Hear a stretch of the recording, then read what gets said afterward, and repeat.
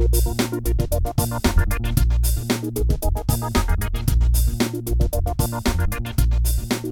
to the Soccer File. Hi, I'm Simon Evans in Miami, and welcome to this episode of the Soccer File.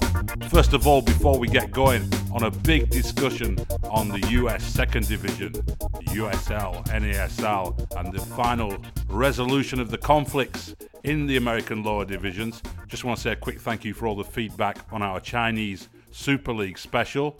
Got a really lot of feedback from listeners and people telling me how much they enjoyed the show. And I had a look through the statistics for the Soccer File. We've done 7 episodes before this show.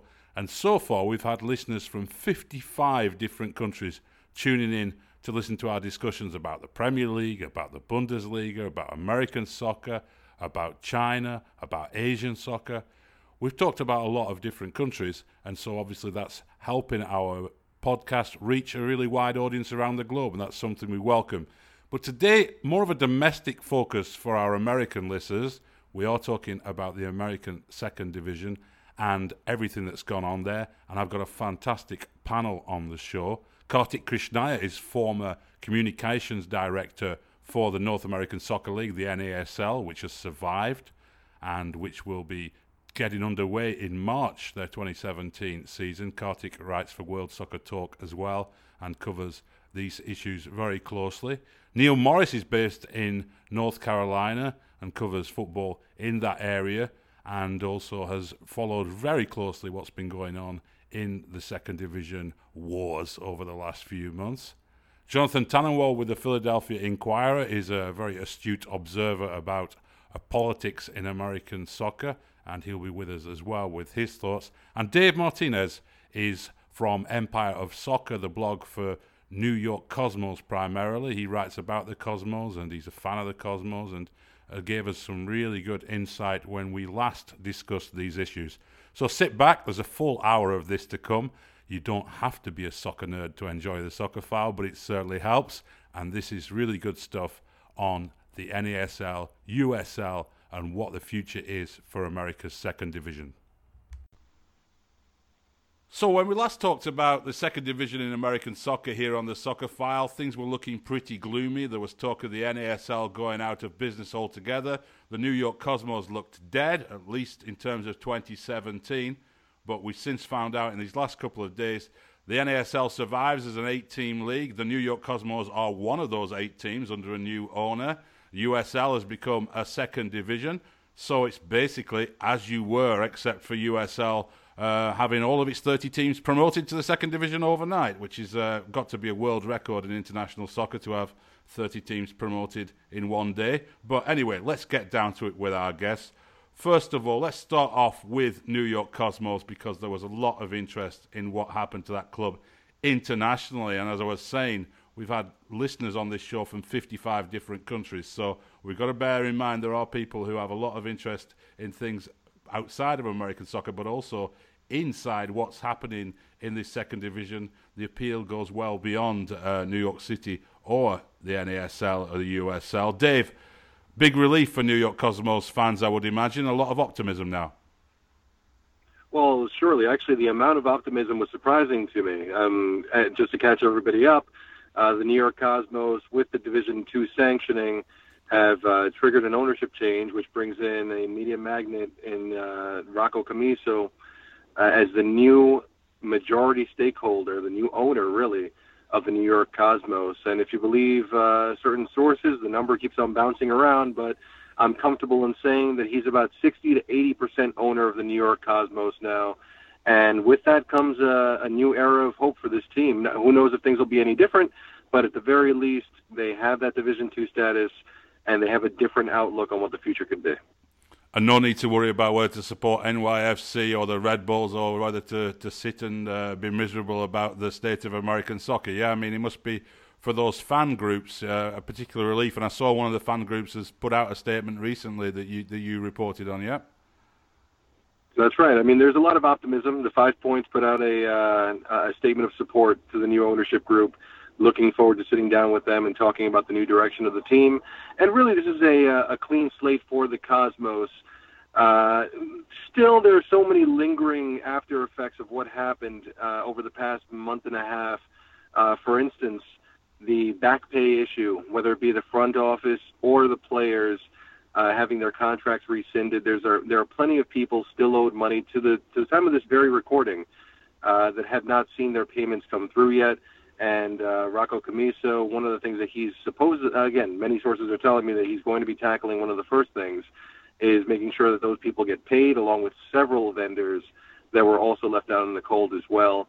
And the Cosmos also have to, I think they have to do some heavy lifting with the fans, because not everybody is bought in. I mean, Seamus O'Brien is still part of the ownership group. There's still going to be some lingering negative effects and bad feelings towards what's happened over the past month and a half.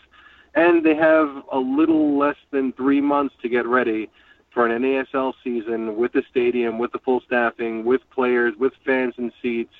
It's an uphill climb, but I think for the most part, Cosmos fans are happy that there's at least a pulse left in the club that they love. Right. So it's the same stadium, but it's going to have to be some new players, right? Because some players have already moved on, and I guess they've got to get working in the transfer market pretty quick. But otherwise, it's going to be as you were in terms of where the club play and everything else. Is it?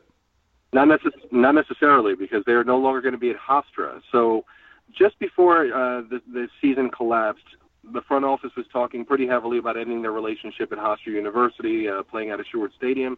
Though they have a wonderful record there, the attendance was horrific. Public transportation is non-existent. The stadium, in short, became a bit of an albatross. Now, for the past 6 months, they were negotiating with MCU Park, which is the home of the Brooklyn Cyclones, a minor league baseball stadium, another minor league baseball stadium hosting soccer.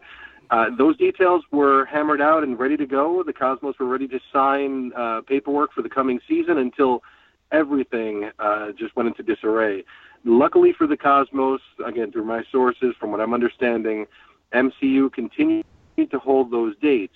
So it's very likely that, 99% likely, that the Cosmos will be playing out of Brooklyn this year and no longer out of Long Island. Interesting. So that's going to be one new aspect to things. Well, it's good news, though. It's good news for football, I think, in this country that the New York Cosmos are still around and still in business. Neil Morris, you've been talking to the ownership at North Carolina FC as well, who seem to take quite a lead role in the attempt to salvage this season for the NASL. Are they happy with the way things have worked out in the end? Speaking on behalf of Steve Malik, or from his point of view, who I've spoken to more in the last probably 72 hours than I have in the last 5 months, that he is elated. Of course, he's had a lot of news in the last several days, not just the survival of the NASL and maintaining a D2 league, but also the announcement today that he was bringing an NWSL club to the Triangle, having acquired the Western New York Flash. Right. But he is elated, and I think the best way to sort of couch where Malik stands within the current makeup of the NASL boardroom, and some of this is things that I know, and some of it is informed supposition, if you want to call it that. Okay. Malik, to me, is probably one of the spearheads now of a confederation of owners in the league. I can't say that it's unanimous, because there's always going to be wild cards, particularly in a league with the makeup and the model of the NASL. But there is a confederation of owners now who have wrested control away from the influences of the past. Right. That is what I believe. Now, how long that continues, who knows? We're a long way today than we were from 12 months ago. But a lot of the rhetoric that you're seeing coming out of the front office, a lot of the approach that you're seeing now, a lot of how they want to do business from now on is in a completely different, it comports with not just a different approach, but frankly a purge. There's a lot of purging that's going on right now. You saw some of that today with the announcement of Bill Peterson leaving the NASL. When I interviewed Malik on Friday, and Jonathan was clued into this, he brought up finally divesting traffic sports lingering interest in the league. I didn't ask him about that. He brought that up on his own. So there is finally a confederation of owners inside the league who have a different approach. And I'll just give you these two juxtapositions to illustrate the differences. 12 to 15 months ago, the leader of the league was someone who, along with other owners, had hired an attorney to issue a letter threatening legal action against U.S. soccer for a variety of reasons. Today, Steve Malik, who made a statement on behalf of the league's D2 sanctioning on Friday, was bringing an NWSL club to the Triangle, having negotiated that with representatives from U.S. soccer for the last several months. So that in and of itself shows you sort of the path that they are wanting to take now. Now, that does not mean that this league has turned a corner by any extent. They have a lot of work to do, and we can talk about that. But there's a group of owners who realize what has gone wrong and are at least dedicated to rectifying that. Right. So Bill Peterson, the commissioner who's left by mutual consent or whatever the phraseology was today, but he's been fired basically from the NASL, and they've got an interim commissioner in place now, somebody from the administration. They're looking for somebody else. Could be quite a while they find somebody else to head it up. But the rhetoric and what you're suggesting there, Neil, really, the rhetoric has been much more about being a cooperative part of the soccer system in the United States rather than being the rebel who's going to overthrow the system and bring about promotion and relegation and bring down MLS and challenge MLS and so on. That's really the background to it. And Kartik, I know this is something that you've written about quite a bit as well, but that tone, that approach, I mean, the Aaron Davidson, which is when we talk about the past, we're talking about the NASL being found by Aaron Davidson, who, of course, is facing charges related to the FIFA scandal. Traffic Sports is now out of NASL. Is that all over now, do you think, Kartik? Is NASL just going to be a different way of organising things from USL, but working in a complementary fashion with everybody else? Do you think it's that straightforward now? I don't think it's quite that straightforward. Rhetorically, Neil is correct. I think there is a concert of owners.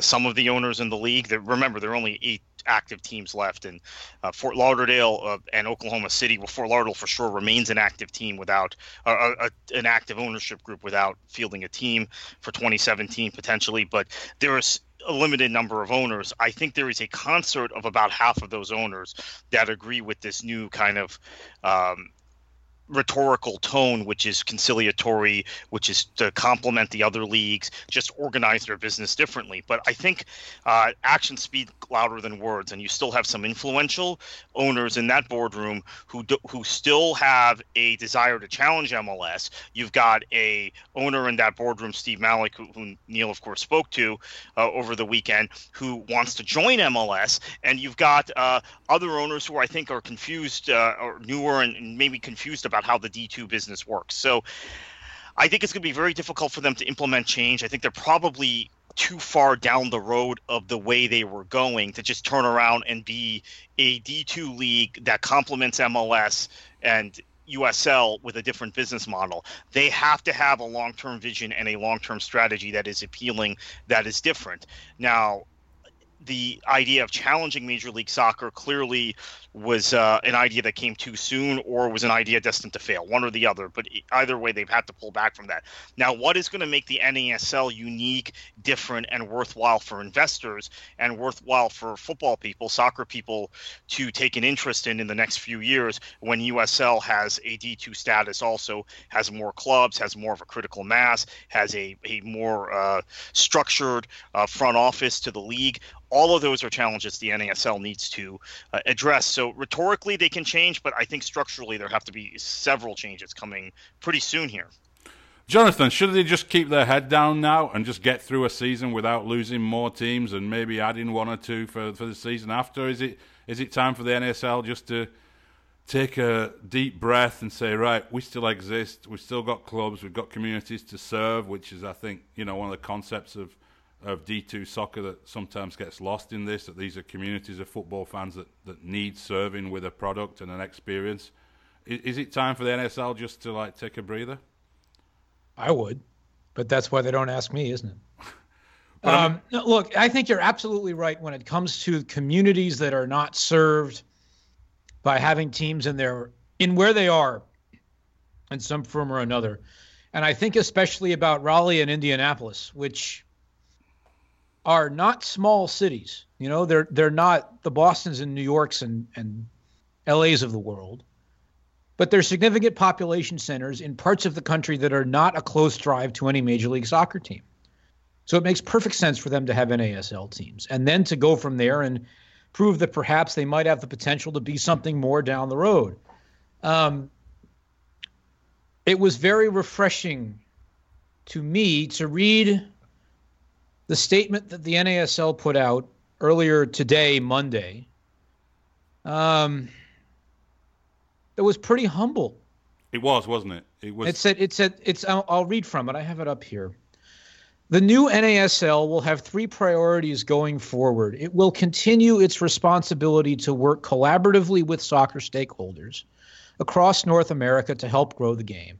Second, the league will take a more prudent approach to expansion with a more rigorous vetting process by creating an expansion committee. And haven't all of us on this show been waiting to hear that for a while?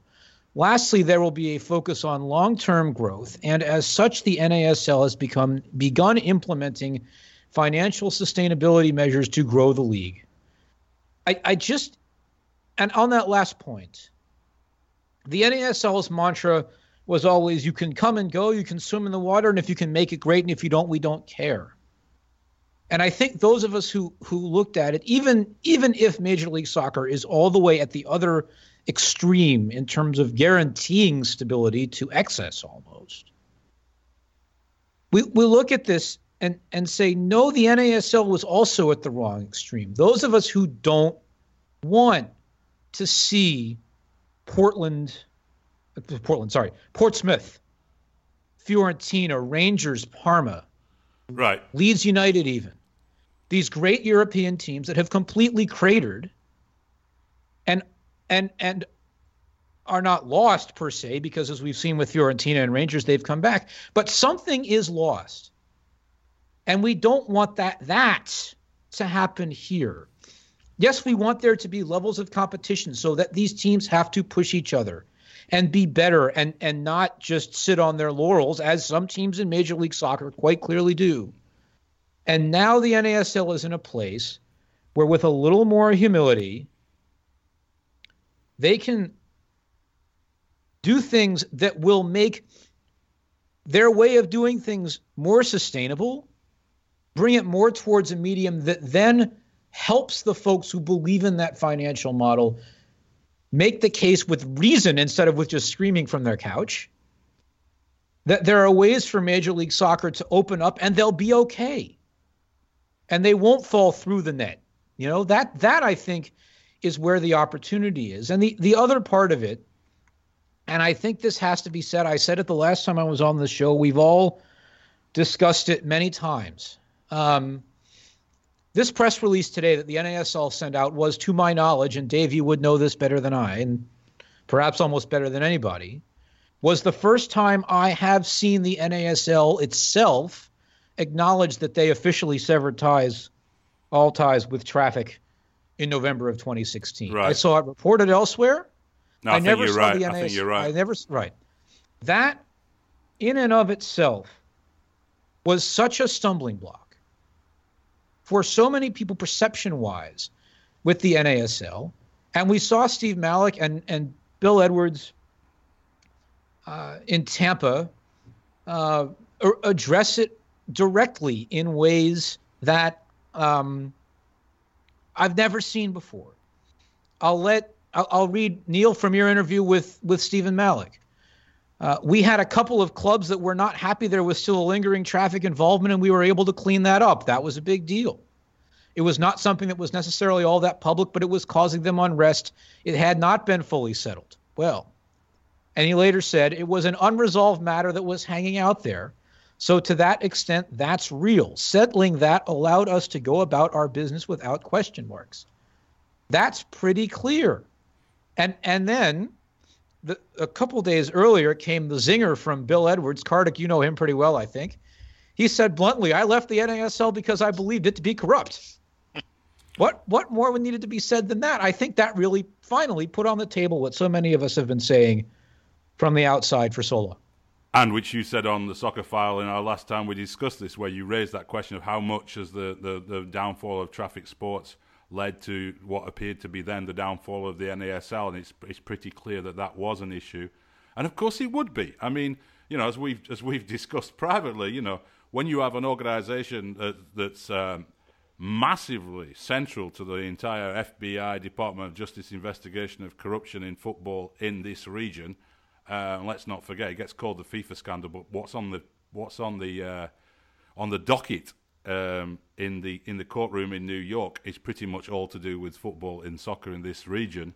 You would be worried as a business person being involved in an organisation with money still lingering around from a company that was involved in those extremely, let's say, dubious deals to avoid getting into that whole discussion. I mean, I'm curious, you know, my take on this really is that I think, you know, I'm a big fan of second division football and third division football and fourth division football in this country because I don't think there's any way that Major League Soccer can cover this country, and there's no college sport there to fill the gaps in the way that college football does with the NFL. It's not going to happen. It has to be lower division teams that do that. And you know, you've got to do the work in the communities and build clubs up from the grassroots level and make them bigger and bigger. And that's what always frustrated me about the rhetoric from NASL was that, you know, they were putting the cart before the horse. You know, they were talking big without having actually done the work yet. And that's, where have we heard that before, by the way, in so many areas of life? That's so much of what frustrated me and so many other people. To hear from the NASL about their goals and aspirations and say, okay, then go do it. You want to have pro rel with the NPSL? Go do it. You know, but don't keep saying you're going to. Actually go do it. And it never happened. And why did it never happen? Well, one of the reasons why is that some of the NASL owners had cold feet about it. Yeah. Dave Martinez, I just wanted to ask you about this new ownership at the Cosmos, because there was a feeling with the old NASL that Seamus O'Brien and the Cosmos ownership were the ones who were maybe the most militantly anti-MLS in that league. Has there been any suggestion about what the Cosmos approach is going to be on that front? Well, we're getting our first taste of Rocco Camiso tomorrow. He's going to be conducting a conference call, so I'll get a better feel for it later. But I think right now it's too early to figure out where their ideology is. And would I be surprised if they came out and said we're challenging the D1 system again? Absolutely.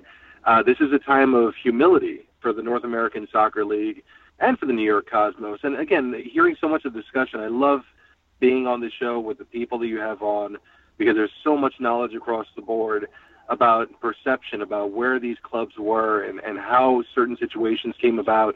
Talking about the traffic situation, where on one end of the spectrum you have owners who were clearly put off by the relationship, and in many cases, a lot of those same owners that were put off by it were begging the league office to please talk and address the traffic situation. But within the league office, whether it be Bill Peterson's decision or some of his affiliation with the Cosmos, they decided to take it a separate way and keep quiet about it, even though the affiliation with traffic, from what I understand, was on a steady decline for the past 12 months. It would have made great headlines.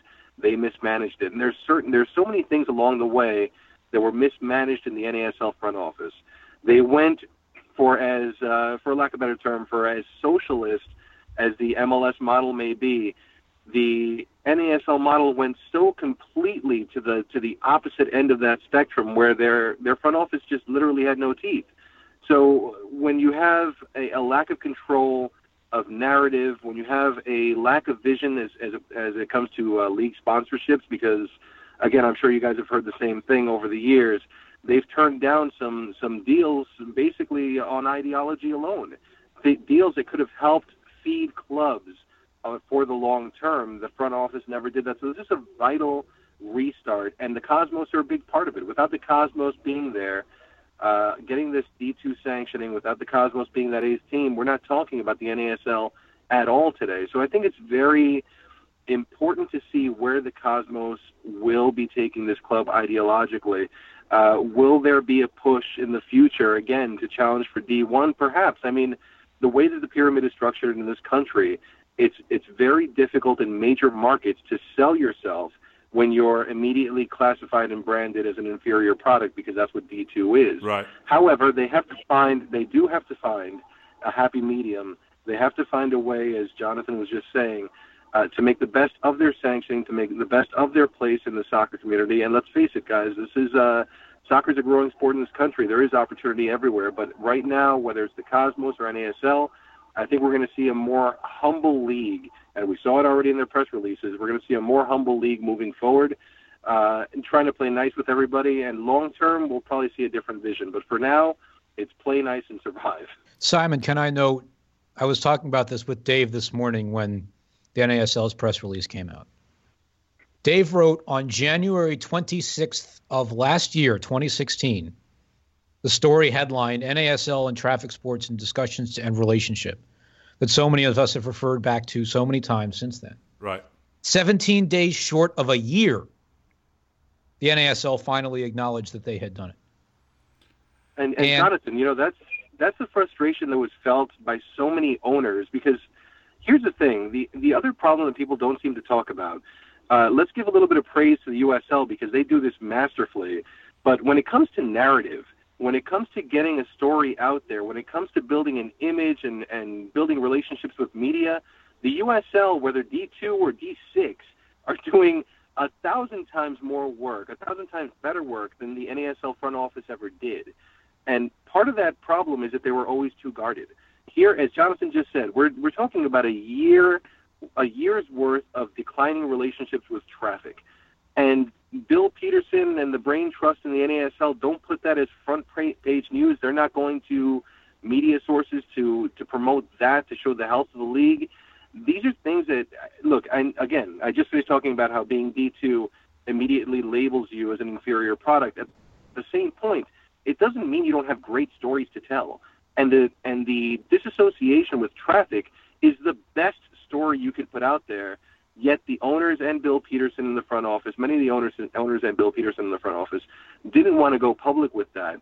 I think that the lack of control of their own narrative and promoting the best stories that they have, I think that also shot them in the foot as well. And in the midst of all of this, there are larger problems, clearly, but the fact that they wouldn't at least take advantage of the fact that they have some good stories coming out of the league, and to mask all this bad stuff, I think that that's a vital place where the league has to take a step back and say, how do we approach narrative? How do we approach the image of the league? Look at the D2 sanctioning.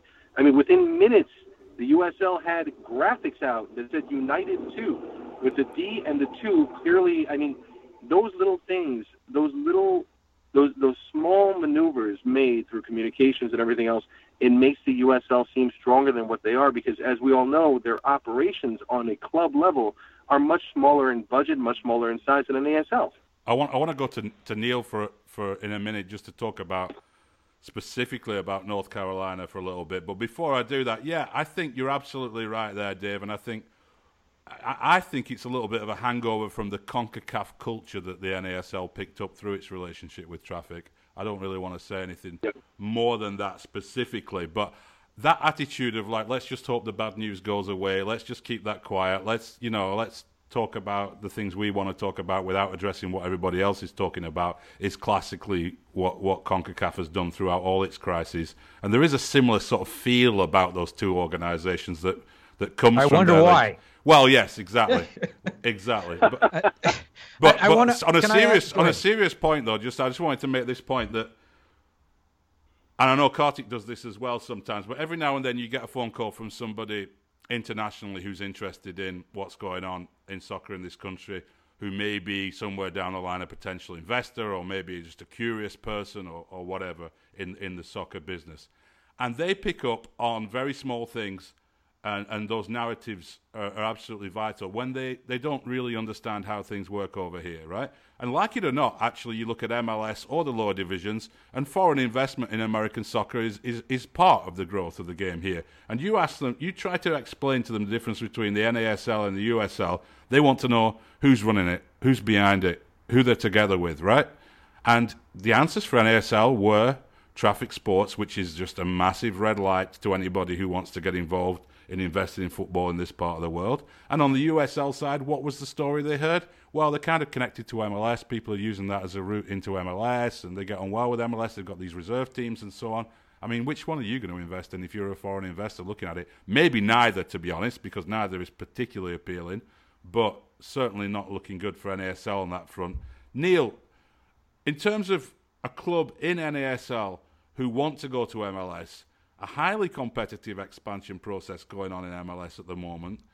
Is that kind of community building of a club, is that what they're focusing on now, on really trying to outgrow NASL locally by just being such a well-run, community-embedded club? That's a good question. Before I turn to that answer, I want to put just a small bow on the Traffic Sports discussion. Okay. And what I'm about to say is not guesswork, and I invite you to read into what I'm about to say as much as you like. As Dave alluded to, there had been a long festering amount of a year to 15 months festering mistrust between the NASL and Traffic Sports for obvious reasons. That had essentially stalled any effort to purge traffic from the NASL and in their investment interests.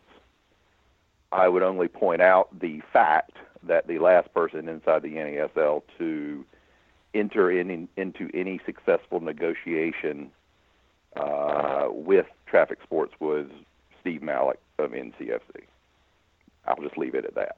Now, regarding NCFC, yes, that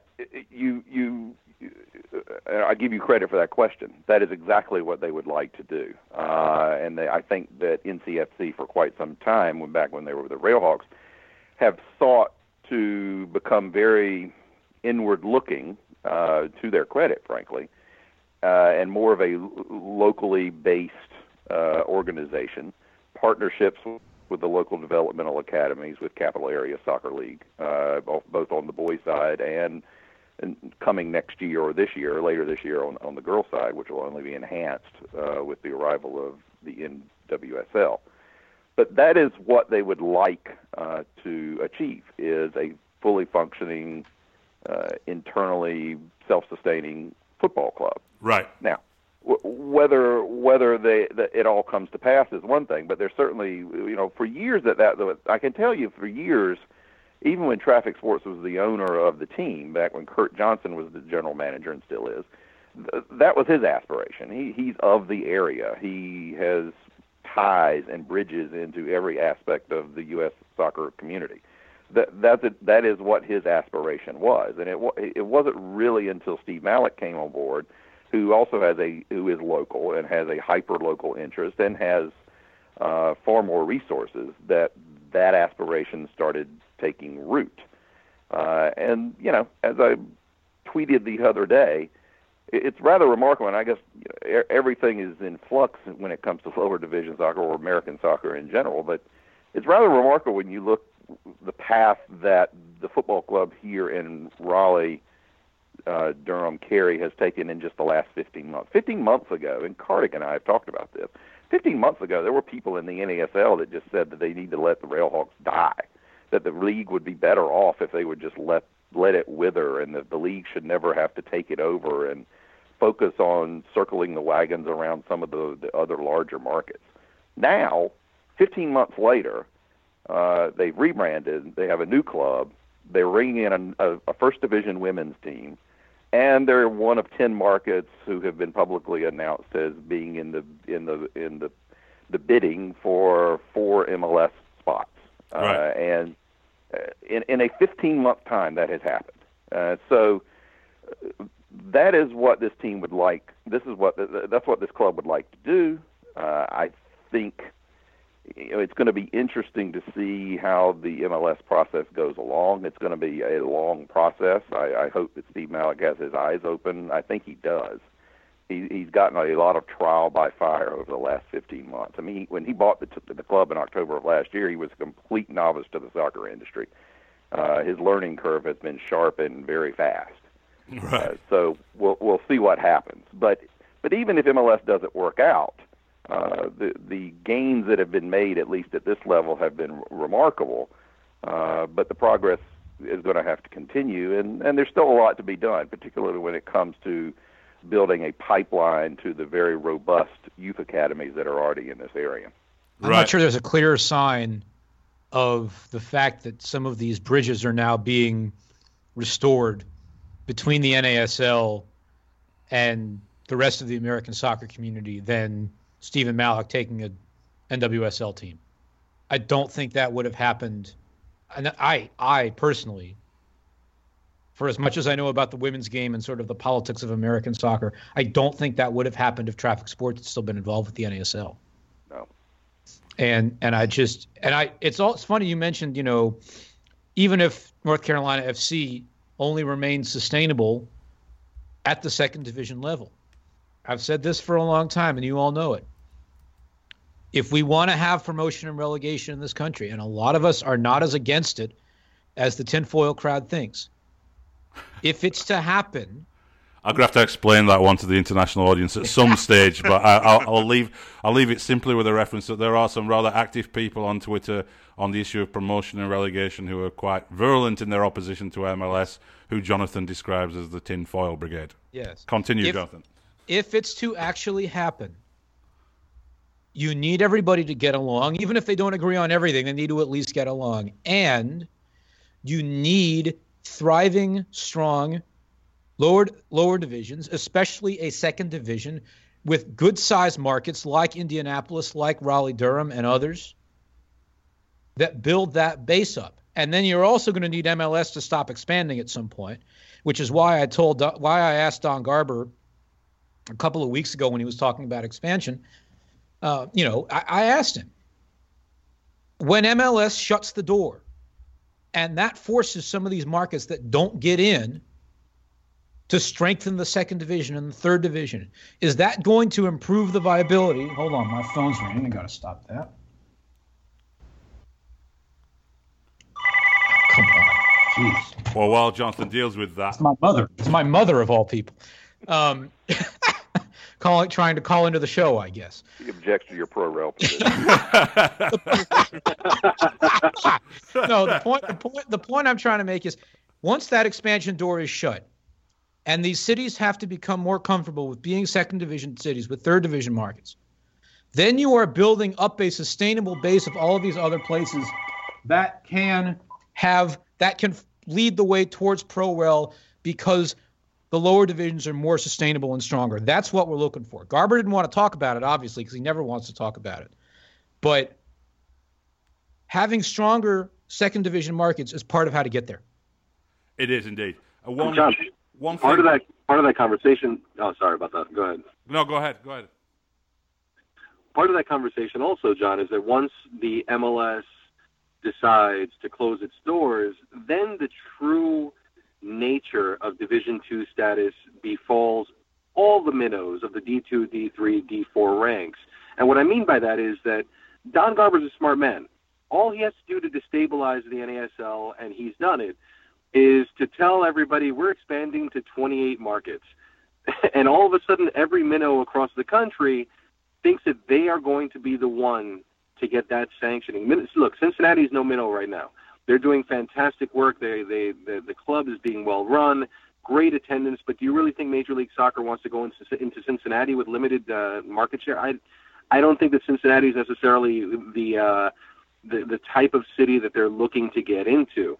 I do see the MLS eventually going to about 32 teams, but once you shut that down and D2, D3 teams are forced with the reality of their situation, of their existence, then yes, I agree with Jonathan. At some point, you have to think to yourself, all right, if we're going to be labeled inferior by classification, what is it that we can do to make ourselves great? And I think that is, as Jonathan said, that is at a point where those owners can turn around and say, you know what, maybe promotion relegation is something that could work out for us. I think one of the key points here, if we're having this discussion about MLS expansion and numbers, is that USL has very aggressively over the course of the last 3 years, and Cincinnati is a great example of it, used the carrot of potentially being in that next set of MLS expansion teams or in the set of expansion teams after that to sell USL franchises. Now, when that pipeline gets shut down, I don't know how USL attracts new investors to buy clubs unless they have their own sustainable model, which has some sort of financial incentive for these owners to invest in USL. So we're talking a lot about NASL today, but we also have to talk about how USL was able to attract the Cincinnatis and the Sacramentos and the Louisvilles and others recently on the backs of the success of Orlando. Really on the backs of the success of one club, they've been able to take that Orlando blueprint and get San Antonio to switch leagues, get Cincinnati, Louisville, Sacramento all to join USL to make the league look very strong. But those strong market teams in USL all have MLS ambitions, whereas the clubs left over in USL, which operate essentially at a D3 level, the Charlestons, the Harrisburgs, the Pittsburghs, the Richmonds, are what's left at the core of the league once you get done with MLS expansion. So I think that's another interesting discussion in this whole D2 matter. I do want to talk about USL, actually. I was wanting to turn to that. I mean, does this... And I'll start off with you, Kartik, on this one. The fact that they are now labelled D2, they're treating it as a victory. As Dave was saying, they have the social media, imagery ready to go as soon as that announcement was made, and they're celebrating it. But does it actually change anything, really, for the experience for fans or players in that league? No, it doesn't change a thing. And in fact, I think this was a Pyrrhic victory or hollow victory for USL, because I think their goal going into this offseason was to kill off the NASL completely, poach the best clubs such as North Carolina FC and Indy 11 from NASL, and then to have a full D2 status. They weren't able to accomplish that. So it's a Pyrrhic victory. They're a provisional D2. There are internal issues between clubs in the league. There are internal issues as to how they can meet the provisions that the USSF is laying out in order to be a full D2 in 2018.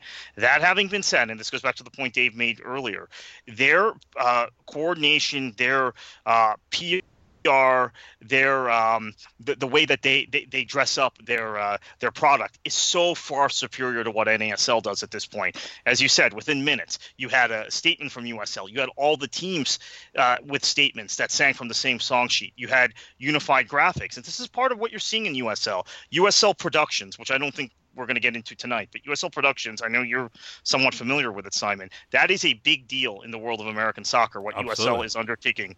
It's potentially a game changer at the lower division level, that they are investing in this level of production to support and sustain their clubs. That's something NASL, in their decentralized model that Jonathan talked about earlier, that free market model that was taken to an extreme, would never think of doing. And same thing for USL's club services division, which is something that when I worked at the NASL 5 years ago, we had talked about doing and then decided it wasn't consistent with our values and our business model. And 5 years later, USL is servicing their clubs in a manner that NASL can only dream of. So those are all very positive things for USL, but I think they have some hurdles in their relationship with Major League Soccer to get over, because one of the things that was pointed out to me in a conversation with a very, very credible source that would wish to remain anonymous on Saturday morning that came up about USL getting this provisional sanctioning was that there are, and I know Neil and I have actually done it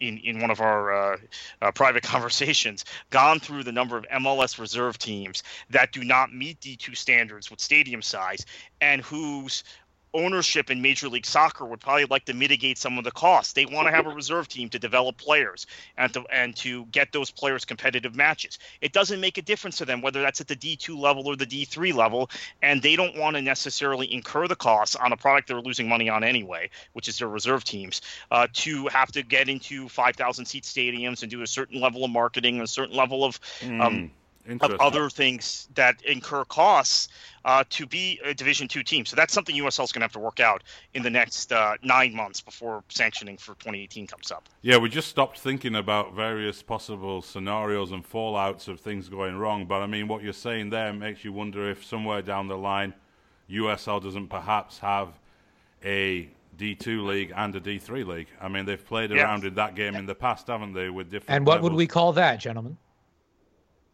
USL 1 and 2. would there be promotion and relegation between the two, perhaps? Yes.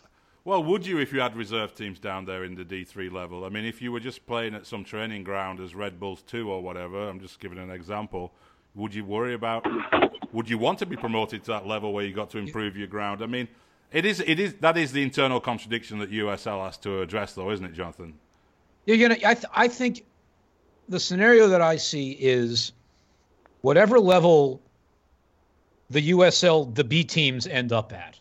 You look at Spain and Germany, where it's a common practice for Barcelona and Real Madrid and any number of other clubs in countries like that, where the B teams play in the lower divisions and they can't go up and down, or they can only go up or down so far. Right.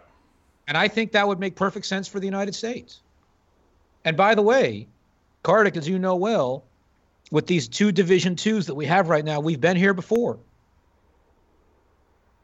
Yeah, as we were in 2010, and at that point, USL made the decision towards the end of that year to just go ahead and consolidate all their D2 and D3 teams together in a D3 league and wait out a potential collapse of the NASL, which got D2 status. And it almost happened this offseason, although they got provisional D2 also. Just to finish up on the point on the MLS reserve teams, your point is very well taken, Simon. That's what I'm referring to. I was a little vague.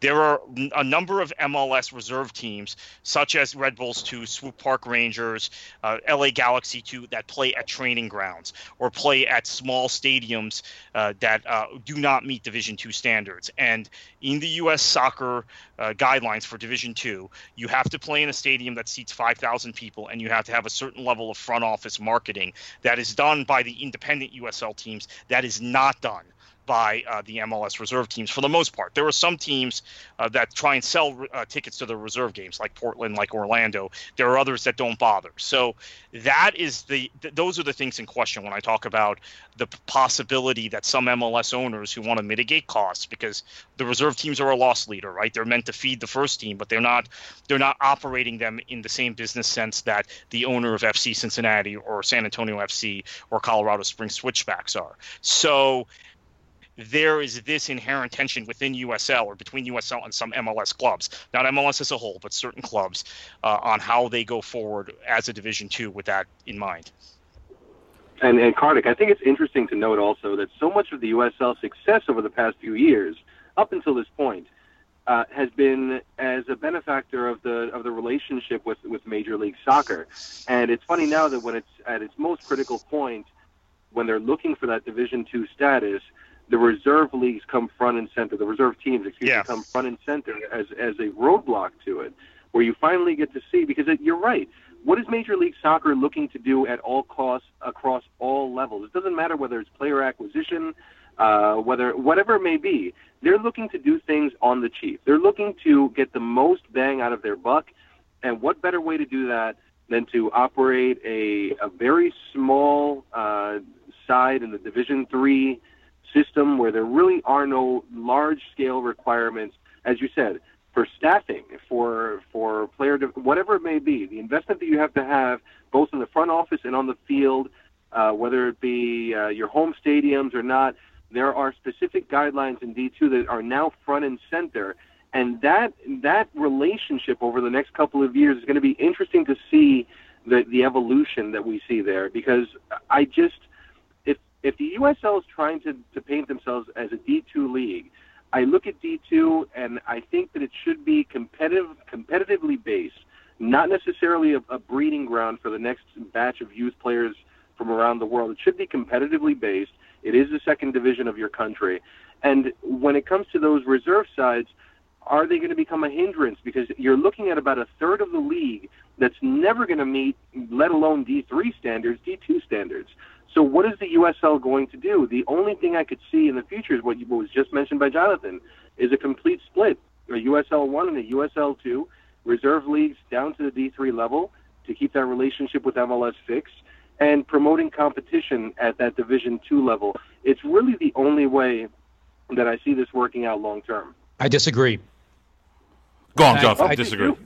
I disagree for two reasons. One is that if all of the B teams are stuck in a third division where they're just competing against each other, you're going to end up with the old MLS Reserve League where there's not as much competitiveness in the games. That's why they wanted to get the NASL, to get the USL B teams into a competition with the independent USL teams.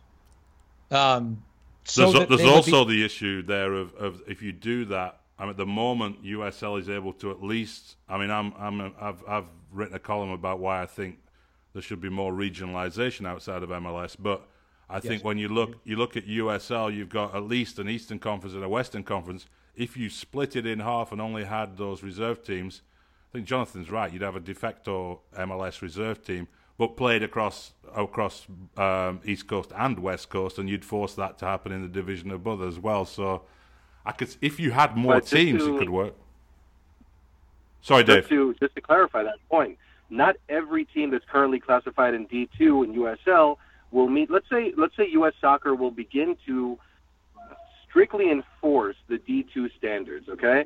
Because from what I understand, U.S. Soccer was not too thrilled with either league because both of them had the same guidelines to meet since 2014, and both of them had fallen woefully short of that. So perhaps U.S. Soccer as a governing body can start strictly enforcing that D2 standard so that the reserve teams are not the only teams in D3, but several USL sides which have continuously failed to make the marker. I'll give you, for instance, Arizona is a great for instance. How many different owners, how many different names? Arizona's gone through hell and back, and they don't meet that D2 standard. So you're not just sticking the D3, just to clarify, you're not just sticking the D3 reserve MLS sides to play up against each other. There will be other independent sides, but I think the D2 standard should really start to be upheld, whether it be the investment from ownership to the stadiums that they play in.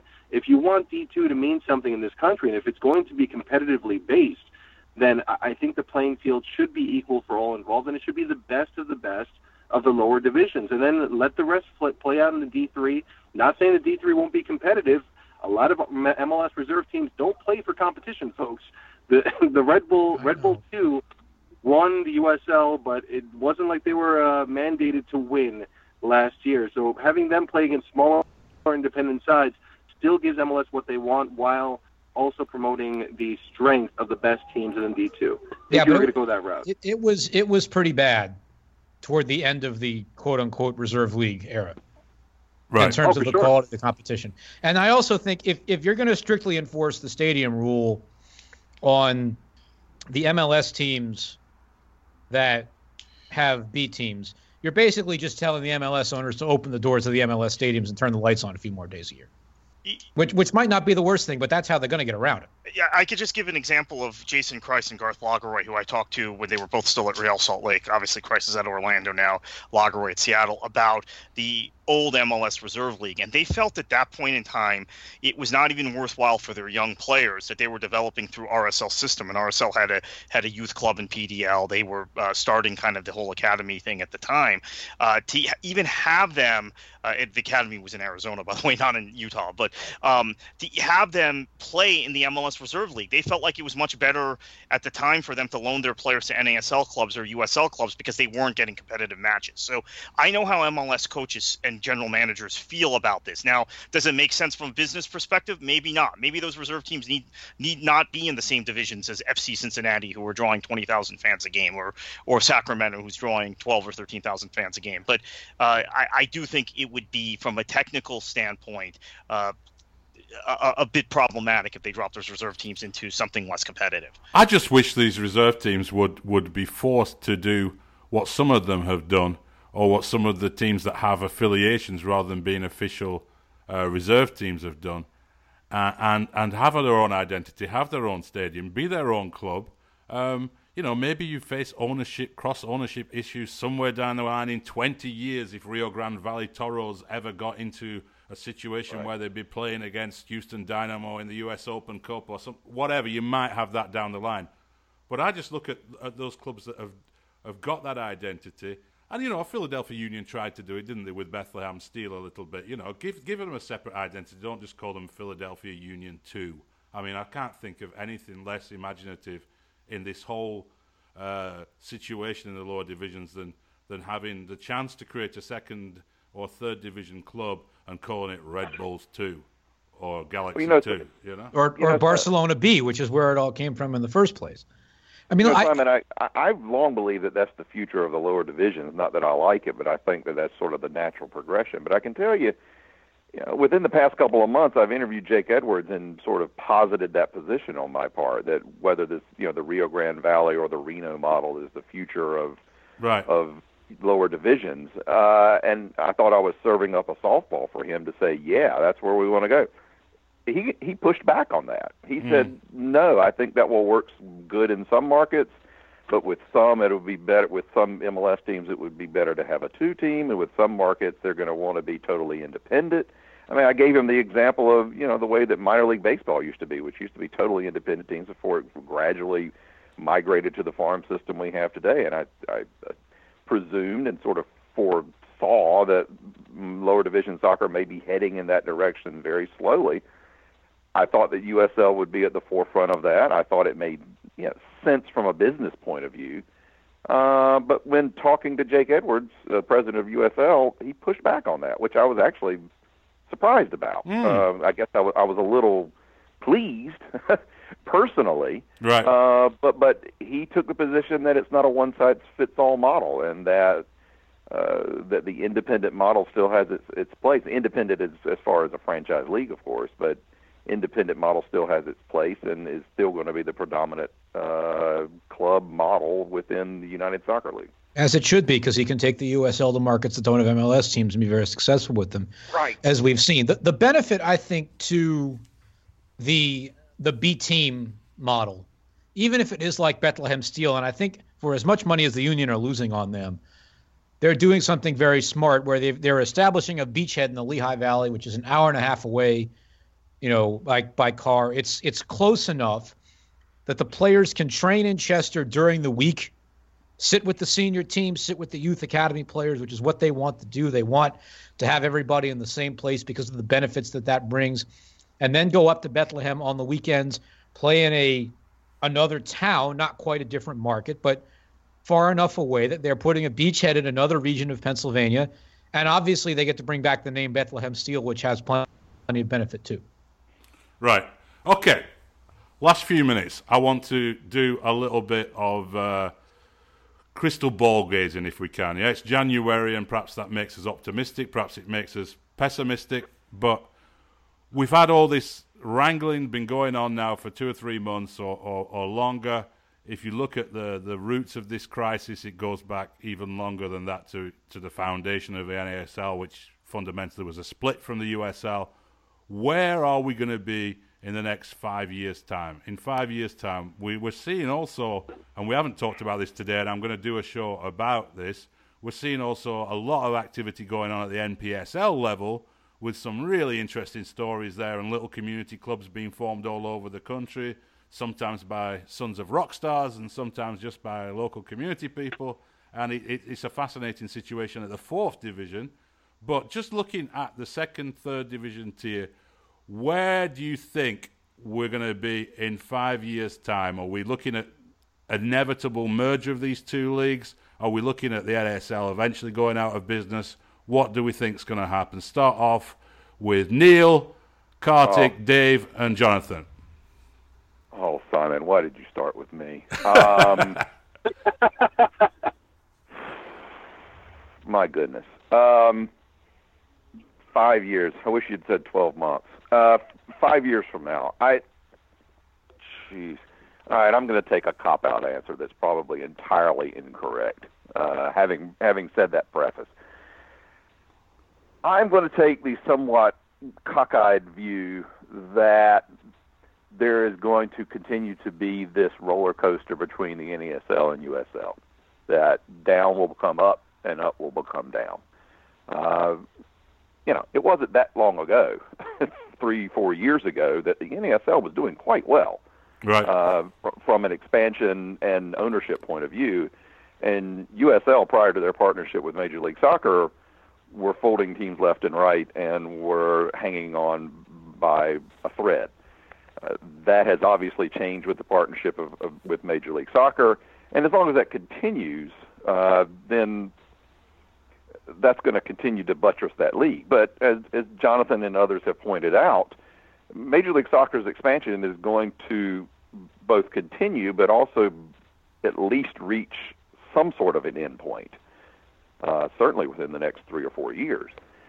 So if we're talking 5 years from now, I think there will always be other options, other cheaper options for lower division soccer owners who want to get in the business.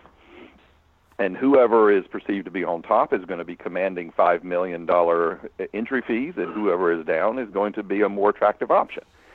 And which league that is depends on the situation. So it may sound like a cop-out answer, but it's entirely conceivable. And yeah, no, it is. It is. And as Kartik will admit, and I'll give him credit for saying this, there may be folks within the soccer apparatus who have an interest in NASL and USL continuing to do battle. So they'll put their thumbs on the scale and are happy for there continue to be competition. And, oh, by the way, I subscribe to the fact that I like the fact that there's competition between the leagues. We've seen the ugly side of it, but I'm not going to be a hypocrite. I've said for years that USL is much better now than they would have been if the TOA had never split off. They're much better off now. It forced them to sharpen. It forced them to get better.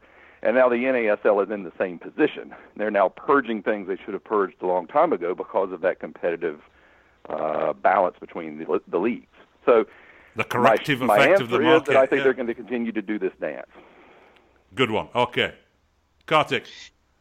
Yeah, first off, I look forward to listening to your show on D4, Simon, because if I were an investor in American soccer right now and I did not have the $150 million or what it takes to get into Major League Soccer, obviously that would be my preference, would be to go to MLS.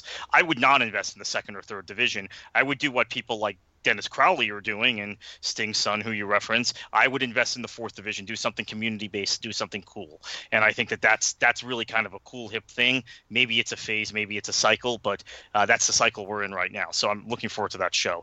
On this, I tend to agree with Neil. I actually gone back and forth on whether or not we would see a merger which keeps a league that's a second division league under the USL umbrella, but with the NASL name and some of the NASL ideological principles, like the USL Premier League. If that would be a D2 league in 5 years, which incorporates some of the business and ideological principles of the NASL. I think that might be a goal of U.S. soccer, but I don't think that's going to happen. I think for the reason Neil gave, and the theory originated with me, there is another league, a behemoth out there, and a marketing company associated with that behemoth out there that likes to put their thumbs on the scale and likes to see competition between the leagues at the lower division level, in my opinion, so that there's never a unified, strong lower division that might attract some interest. Are you suggesting that Don Garber is taking a sort of Winston Churchillian attitude of supporting France against Germany and Germany against France? Yes, I am. I believe that for some time. Not all of us are that old, Simon, you know? Yeah, right. But I mean, there's this theory with the tinfoil crowd that Jonathan referenced earlier that everything U.S. soccer and MLS does is against NASL. I don't believe that at all. In fact, I think NASL might be gone at this point had MLS and U.S. soccer not thought about it and thought it might be in their best interest to keep the league on some sort of life support and resuscitate them so that USL doesn't become too strong.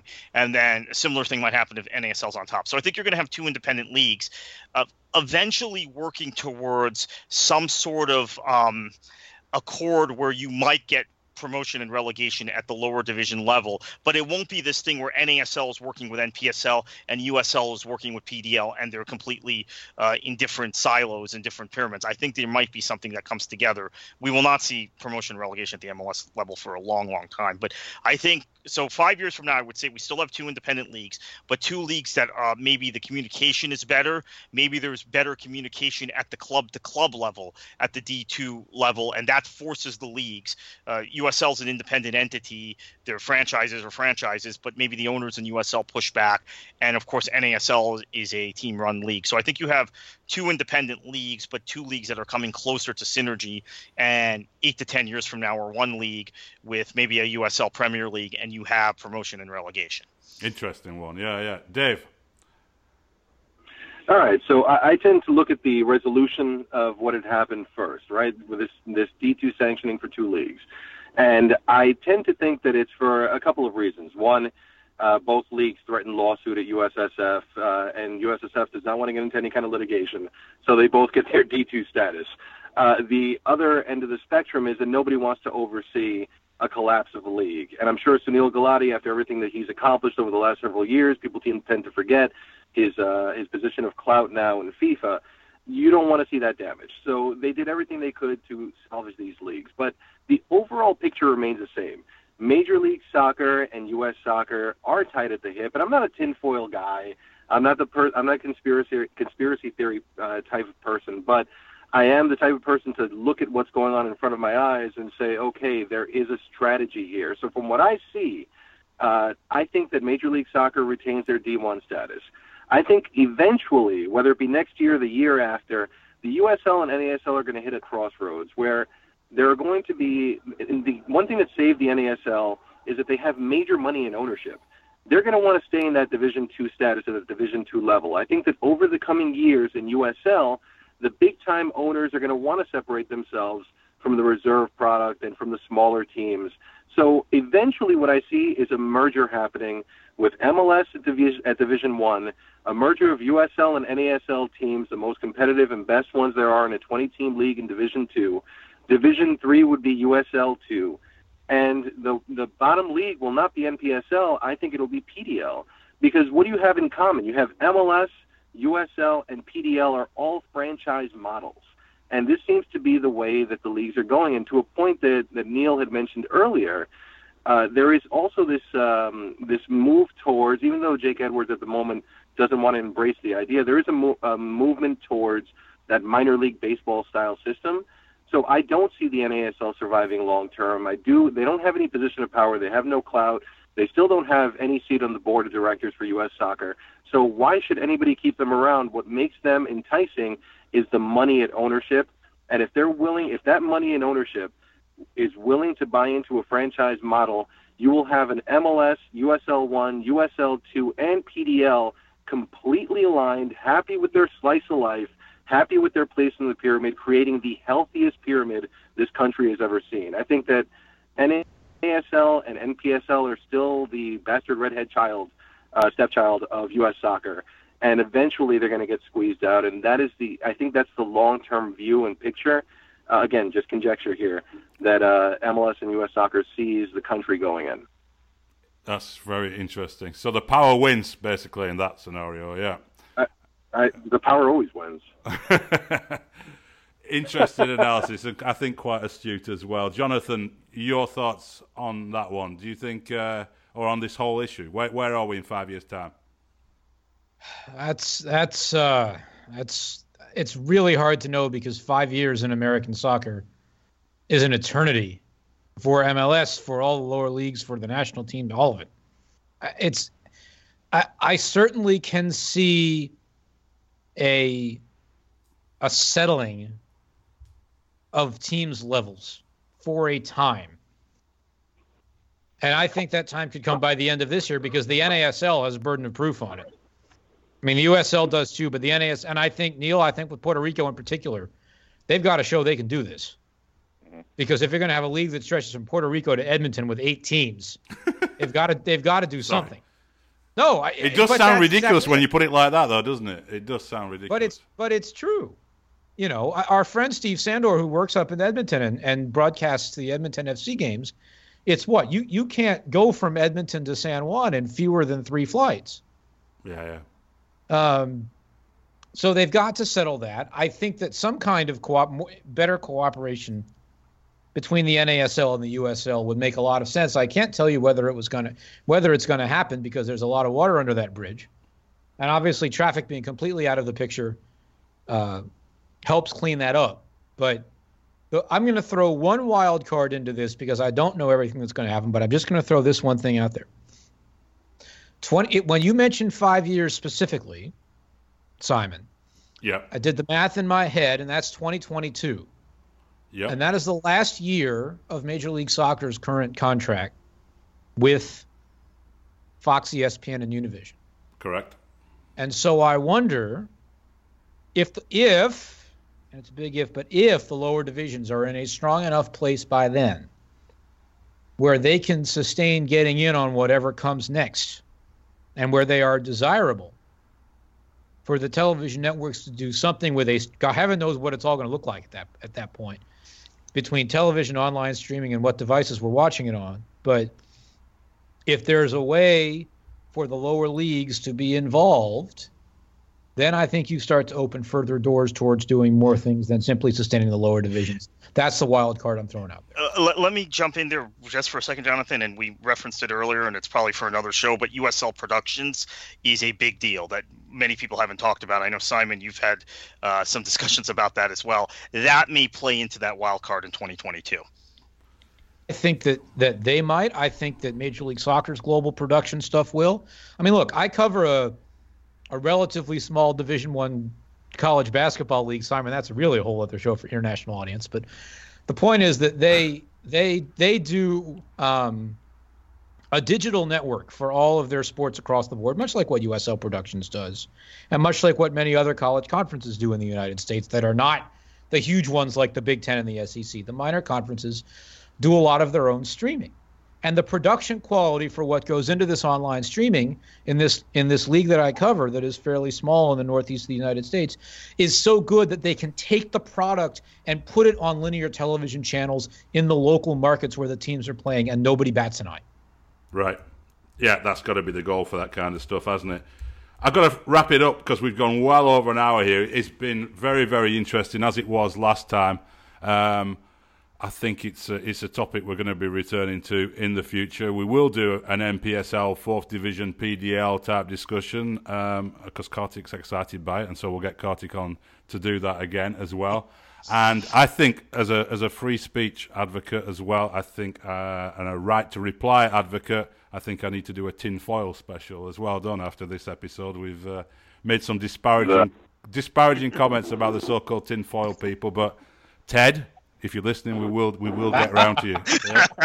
So thanks very much, everyone. Dave Martinez, Neil Morris, Kartik Krishnaiyer, Jonathan Tannenwald. It's been fantastic having you here on the Soccer File, and we'll do this again. Cheers and enjoy the new season.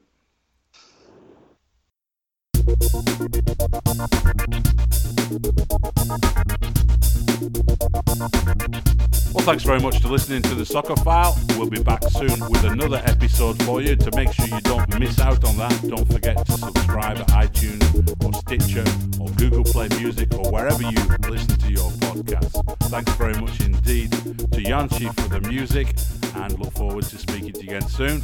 Enjoy your football.